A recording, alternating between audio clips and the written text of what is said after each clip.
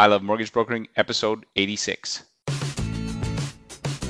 Where the best mortgage brokers get better.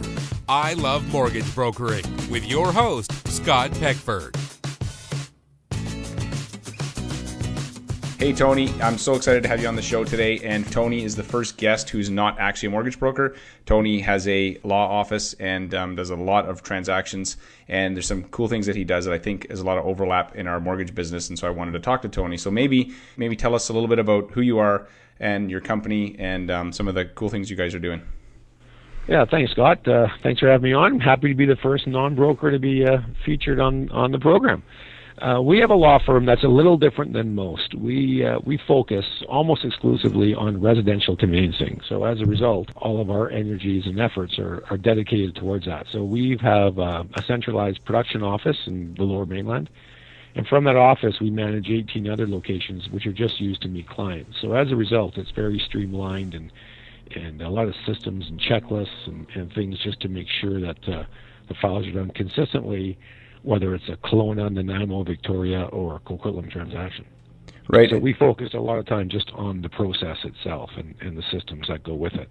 Right. And so how did you, we talked about this before, but how did you go from, most law offices that I meet, they have an assistant, they kind of do some real estate, they do some corporate stuff and maybe a little bit of everything, kind of dabble in a bunch of things. But where did the switch turn for you from going, okay, I'm going to focus on this one area so that I can scale it? Yeah, there's a kind of a couple of things that happened early to mid 90s that completely changed how I view my business. So I think just by way of a bit of a background, I was always one of those lawyers who wanted to be in the business world. I never really wanted to be a lawyer, so that's my background. And then when I joined a couple of guys out in the Tri-Cities in the Coquitlam area in 1990, we had a typical suburban law firm that did a lot of real estate, wills and estates, corporate, semi-CBC work. And it evolved from there and a couple things. I read a book, which I know a lot of your listeners have read, The E-Myth Revisited, and that got me thinking. And then I had lunch with a well-known Vancouver lawyer. It was kind of mid-1990s, and we started doing a bit of volume, and I think I had a second office at that point. We now have 18. And I guess we showed up on his radar screen. So he called my then partner and I down for lunch, and he made a comment that just still sticks with me today. We talked about systems and things that we do in our business, and he said, I just want you guys to remember that every time you're spending 45 minutes meeting the client, I'm spending 45 minutes trying to build my business to get bigger and take business away from everyone else. And that just really stuck with me. So for 6 months after that, every time I met a client, I was distracted and thought, I should be building my business.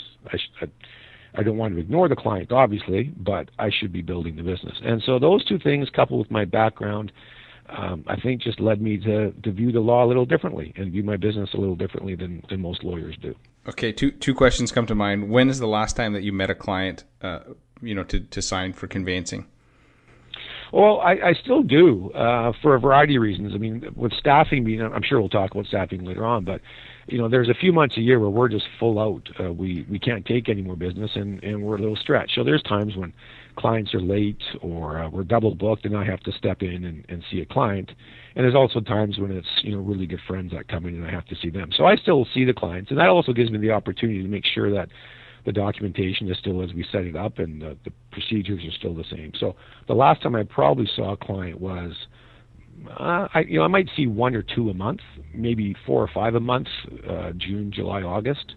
So I still see 1 or 2 a month. Right. So for some perspective, how many transactions are you guys averaging per month? How many real estate transactions? We'll do, last year we did about 4,400, from say the low of 300 to a high of about 480. So about 4,400 transactions a year. So of those, I might see 20. Right. And that was the first thing we had to do was how do we have our other lawyers see the client and make sure that client experiences are what we want it to be. So one of the very first things we ever did was we just sat down and typed out how we explain documents to the client. And we created a script, and that's one of our very first binders that we have here, and we still have it. And it's the lawyer binder, and that's how to meet the client and how to ask the question and what to look for an answer and what document goes in what order and what to say for each document. So we know that even if we're doing 450 transactions a month and I'm only seeing 5, the other 445 clients are still being given the same explanation as I'm giving, as our senior lawyers are giving. Right. I love that. So the other question I was going to ask before we dive into this more is, the guy that met with you, is he still in business? And if he is he bigger than you or smaller than you now? Yeah, he's no longer in business. He was larger than us, and I don't want to say too much about him because a lot of your brokers will know who he is, and some of your brokers might be grinning as we talk about it. But he was a well-known Vancouver lawyer. He did a lot of conveyancing in the 90s, and he's what kind of he's who terrified me, and he's who got me thinking about changing the way I do business. I was going to say inspired. That sounds a little not terrified. Inspired, terrified. It's different different ways to explain the same effect. It really got me thinking about my business. Right. And I think, too, as mortgage brokers, we need to think about this, just like you said. So often we do the same things over and over again and have a system, have a process.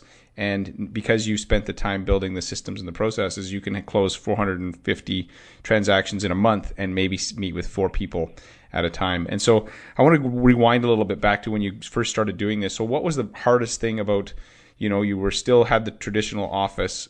What was the hardest thing about transitioning into this vision that you had for a system that was scalable? Yeah, by far the biggest difficulty was the existing relationships we had with our referral sources at that point. Because you got to think back then, if a realtor sent us a deal, they knew Tony was seeing the client, and they knew that the client was receiving a certain level of service. Well, now that realtor was sending in a deal, and we had a younger, less experienced lawyer meeting the client. And that realtor, brokers weren't really around in the early 90s. We didn't do much broker business. They had a hard time accepting that. And so we probably lost a few files. We lost a few referral sources. And the other thing was our corporate clients, and we had a pretty good corporate practice. We had to go to them and say, look, this is where we're taking our firm. You're going to be dealing with someone else. And we lost business, and we probably took a step or two backwards. But we had to do that to achieve our long-term goals of building a business. So that was the initial pain, those were existing referral sources. And we spent a lot of time early on, and still do, educating our partners that it's not Tony or Dick Chan or Nancy that always see your client. It could be any one of a number of lawyers, but the service is the same. Right, because you're basically selling the system that you guys deliver every time. Exactly. So and I view it like a Starbucks. A latte is a latte, whether I come up to Kelowna and you and I go for coffee, or you come down here, or I'm in Palm Springs in the desert. A latte is made the same way. Well, we do a conveyance according to our system, and it's our system. It's something we've developed, and it's something that we continually change. We're actually shooting some videos next week here, training videos on how to do a file. We're implementing a couple of changes because we think it'll lead to better either client or referral partner experience. The brokers will be happy, and or the clients will be happy. Right. Happier. And so how about on the technology side? So how important, so you have this idea, if you want to scale your business, you need systems, but how important is the technology? Maybe give us some ideas on some of the areas that you were either struggle with or on the technology side when you first started doing this. Well, technology is probably still my biggest frustration, just getting the darn computer to work. But we don't really have sophisticated technology. I mean, what we have is all cloud-based, and we're on a data center downtown Vancouver, so we can access it from anywhere in the world where the internet's available. So that's one thing that we have. But apart from that, we use a regular lawyer conveyancing software platform. We use a regular law firm accounting software. We use Outlook, and I have a CRM program. And so, but we use it differently than most. I'll give you an example. Our conveyancing software that generates all the land title documents, that generates reports for us. For example, a referral report, so I can see how many files every single referral source has sent us. That's available to all 300-400 lawyers who use that system. Our software people tell us that we're the only law firm that uses it, which doesn't make sense to me, and it's great for me. Right. It makes my life easier. But it's not the technology shouldn't stop anyone from building systems. Mm-hmm. So the software has the ability to keep track of referral sources, but you're saying most people don't bother; they just sort of. Exactly. So what do you maybe? I'm very fortunate in a way. There's a lot of very good mortgage brokers out there. I work with a lot of them, and there's a lot that don't want to work with me, but that's fine. They'll come around. But lawyers aren't the most business savvy people, in general. And so, here's a very simple piece of software with a report that any lawyer can produce. They can see who's sending the business. They can send out a thank you card or whatever, and they don't. So it makes my life easier. My level of competition is much lower than what you brokers experience. There's a lot of very good brokers out there. Mm-hmm. There's not a lot of good lawyers out there. Right. And so give me an example of something with that data. You mentioned, Senator. So what do you do with that data? So how are you taking advantage of the fact that that, say, Bob Smith's office mortgage broker sent you 30 deals last year? So what are you doing with that info? Oh, there's all kinds of ways we take advantage of that. We, I used to have tickets to the Canucks while our top referral sources got those games. I let them go because they became hard to give away. We have Christmas gifts. This year we gave everyone a spag dinner with our spaghetti sauce and our pasta and our this and that. And we even have Spagnolo wine, and that going to our top 25 referral sources. And I could just pull out a report, and it gives you my top 25 sources. Right now, I just sent an email out yesterday.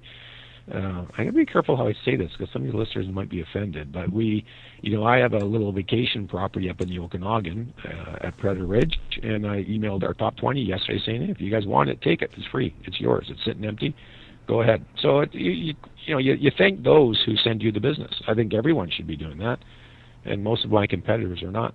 It also helps the other way around too. So a broker calls up and says, I send you guys all my business. Will you sponsor my client appreciation party? Well, I love when I can go to my reports, see that the broker maybe sends me a deal a year, and I get to phone back and say, you know what? If we're getting all your business and we're getting one deal a year, you might want to think of a different career. Yeah, exactly. I don't say it like that, of course, but it's a great way to call people's bluff. Right, because the data. You have the data in front of you. Exactly. One of the other cool things that you guys do, and I know this is on a specifically, you guys start most files online, so maybe explain that. Where did that idea come from? That came from a client, I'll say 5-6 years ago. So the deal had closed, and I was speaking to the client after he called about an issue. And he says, in this day and age, and this is 6-7 years ago, like I said, or 5-6 years ago, he says, I should be able to start my file online. I shouldn't need to phone you and spend time on the phone and tell you how to spell my name. I should be able to just go there and enter my data myself. And I said, well, I with respect, I disagree. I think clients want that conversation with the office and that communication and that kind of stuff. So we disagreed. And then a few months later, I think I was just bored one day, and I thought, why don't we try it? If nothing else, I get to say to people, hey, look, you can start your file online. So we threw out maybe 10-15 questions on our website, and we're probably now in our 8th version of those questions, and we now have about 40% of our clients choosing to start their file online. So rather than call us during the day when they're at work, or if you got their kids, activities, they can get the kids to bed, sit down in front of the computer at 9 o'clock at night or whatever time it is, and fill out their form and send it, and we get back to them within 24 hours with the confirmation and any follow-up questions that are required. And so it's been a great service for the client. It all came about because one client said we should do it. I disagreed. As usual, the client was right and I was wrong. Right, and in a sense, you're both right because, say, 40% of people want the service and 60 don't. But so, what kind of time do you think that saves your staff? It doesn't save us a lot of time. Maybe 5-10 minutes. I mean, it certainly eliminates a lot of phone tag. That's a common complaint that we all get. Someone's trying to call me right now. I'm on the phone to you, and they get my voicemail.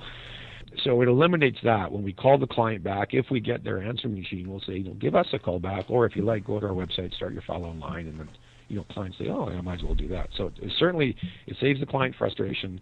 It saves us 10-15 minutes on the phone, but it also eliminates a lot of mistakes because clients would tell us how to spell their name, and oftentimes we'd misspell it, or they'd say this and we'd hear that. They'd say F, we hear S. They say M, we hear N. And so by having the client input the data and type it out for us, it eliminates all those issues. So there's 3 or 4 benefits. Time is one of them, but the reduction of errors and the client experience are all improved. Did you ever do a comparison of the number of errors from the people who did the online versus the phone? Is there a difference? No, I don't have data on that. I mean, we all sit around here during our weekly coffee meetings, and it's much better. The mistakes are less, but I couldn't tell you the mistakes have dropped 10 or 15 or 20%. We didn't track that data. But okay. We know it's better, if that makes sense. But I'm usually a big measurement guy. I need to know the data, but on this one, I don't have it. I just know it's better. Right. So another thing I like to ask about is failure, because I know that sometimes you're an entrepreneur, you're a lawyer, but you happen to be an entrepreneur as well. And so can you share an example of something maybe that in the process of building this business for the last 20 years, that was a failure for you, but looking back, you had a lesson that you were able to pull from it? Oh, it's spectacular failures. I'll give you my biggest. The biggest was when Citizens Bank started, and Citizens Bank is owned by Vancity, and they were going to be a virtual bank, and I think they still are a virtual bank. They have no branches, and they invited a few law firms and a couple title insurance companies to submit packages or proposals on how to do their mortgages nationwide. And from that, my partner and I at the time started a company called the Canadian Lawyers Network, CLN. And we built up this network of lawyers across the coast, and we traveled from coast to coast, and we had conferences, and we did this and we did that. And the market just wasn't ready. We weren't even close. I mean, we ended up selling it, and, but from a financial and time point of view, it was not my best move by any stretch. However, I will say that because of that, and because of the time I spent in the boardrooms in Toronto, it is nice that I can call up so many people at the higher level of the lender partners we work with and be able to get through. So if there's an issue, I can get through to someone. So it was a failure in terms of time and money, but it did give me great relationships. It opened my eyes up to a whole new way of doing business. So, was it positive? Was the glass half full, half empty? I'm so glad I did it, although I lost money and time on it. Mm-hmm. And so what would you say, like, if you could condense it down to, what would the lesson be for someone who's, going into a venture that maybe there's obviously some uncertainty with it and some risks, or could you distill it down to like a soundbite for me? Well, I don't know if I can. Do your research and then go with your gut. Right. Just, if you're going to do it, do it. If you're going to, in the words of a well-known Vancouver developer, if you're going to drown big. Don't drown in a little pond. So if you're going to go into something, go in it wholehearted. Right. Go give it all you've got. Once you've made that commitment, execute as best you can. You might fail, but at least you gave it a great shot, and you're going to learn. You're going to be better down the road. I'm a better lawyer and business person now than I was before I started that venture. Mm-hmm.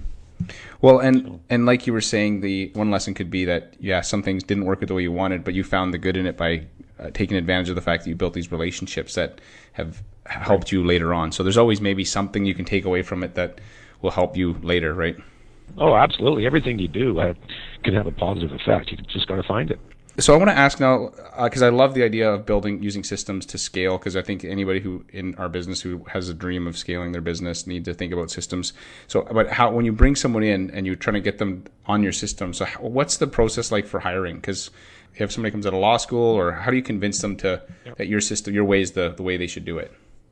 Well, we have a protocol for hiring and the kind of person we like to hire, and it's more about their personality and willingness to learn and willingness to fit in with the team that we have here.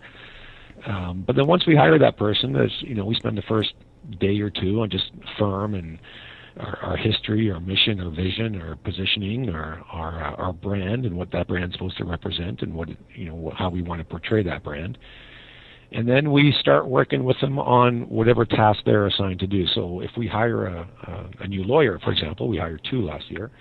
After we get through that first day or two of the corporate stuff, we'll spend time with them in that lawyer binder that I referred to earlier.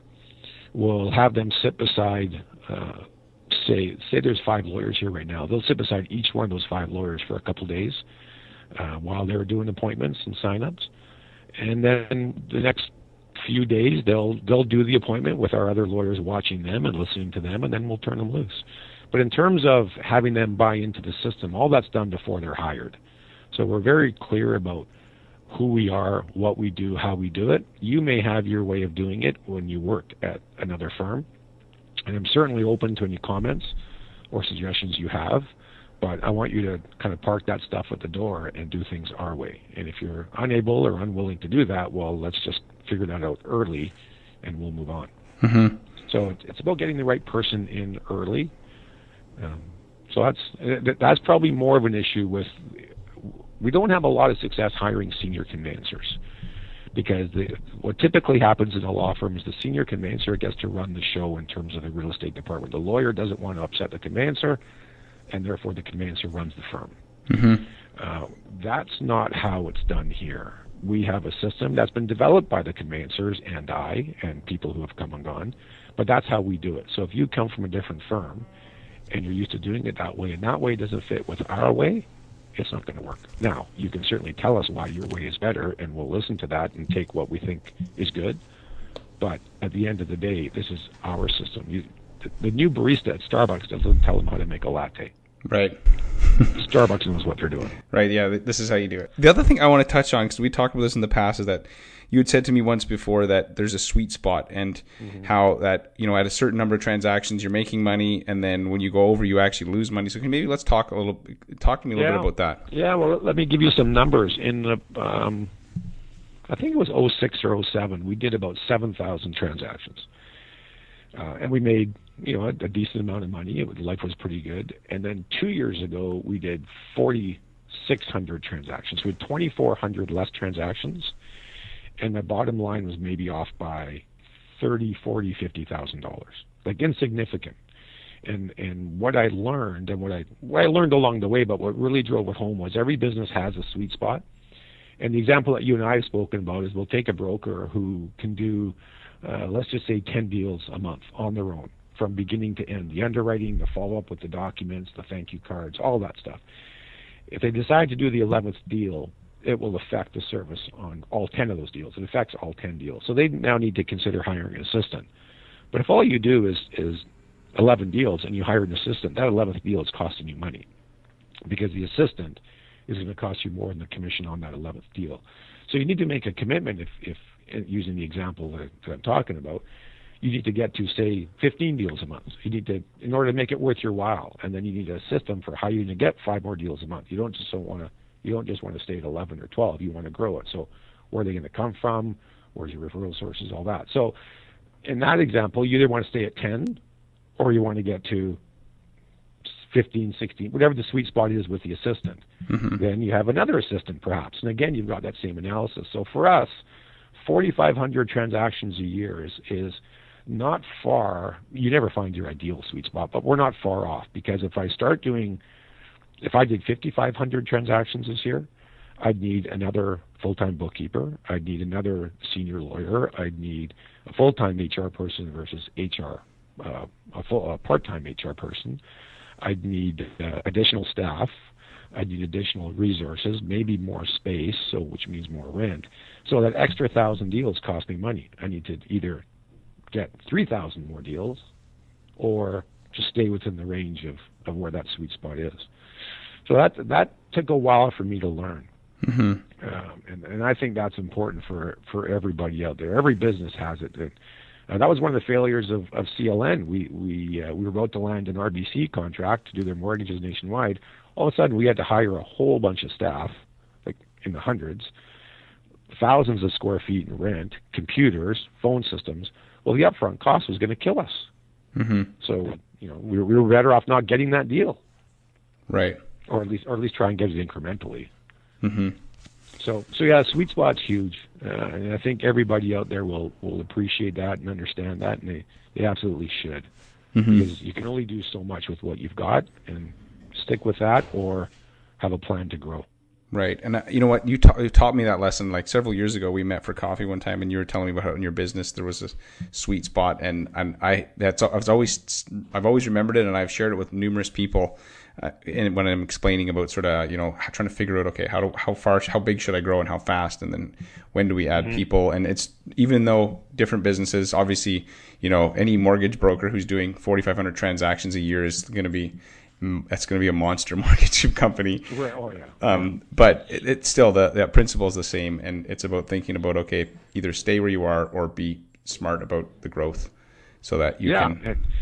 And I struggle with that. Someone says, "What are your plans?" If you ask me today, I kind of like where we're at, and we're just going to, work around the margins and just and keep our head down and work. And if you ask me tomorrow, I'm going to, get a little busier in Kelowna and the Okanagan and Prince George and Kamloops and wherever else there's volume. So it's not like I've got it set in stone.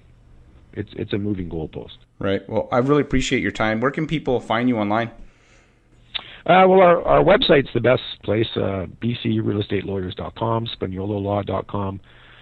I'm all over. We have a person doing social media, so we're all over that. Just search for Spagnuolo on Facebook or Twitter or LinkedIn. And awesome. Well, anybody listening to this can there'll be show notes. There'll be a link to your website as well as to your any of your contacts that we have. And I really appreciate your time, and I hope anybody listening is going to take the lessons that you've learned from growing your business and apply it to our business. Thanks, Tony, for your time. Scott, thanks for having me on. I enjoyed it. Thank you.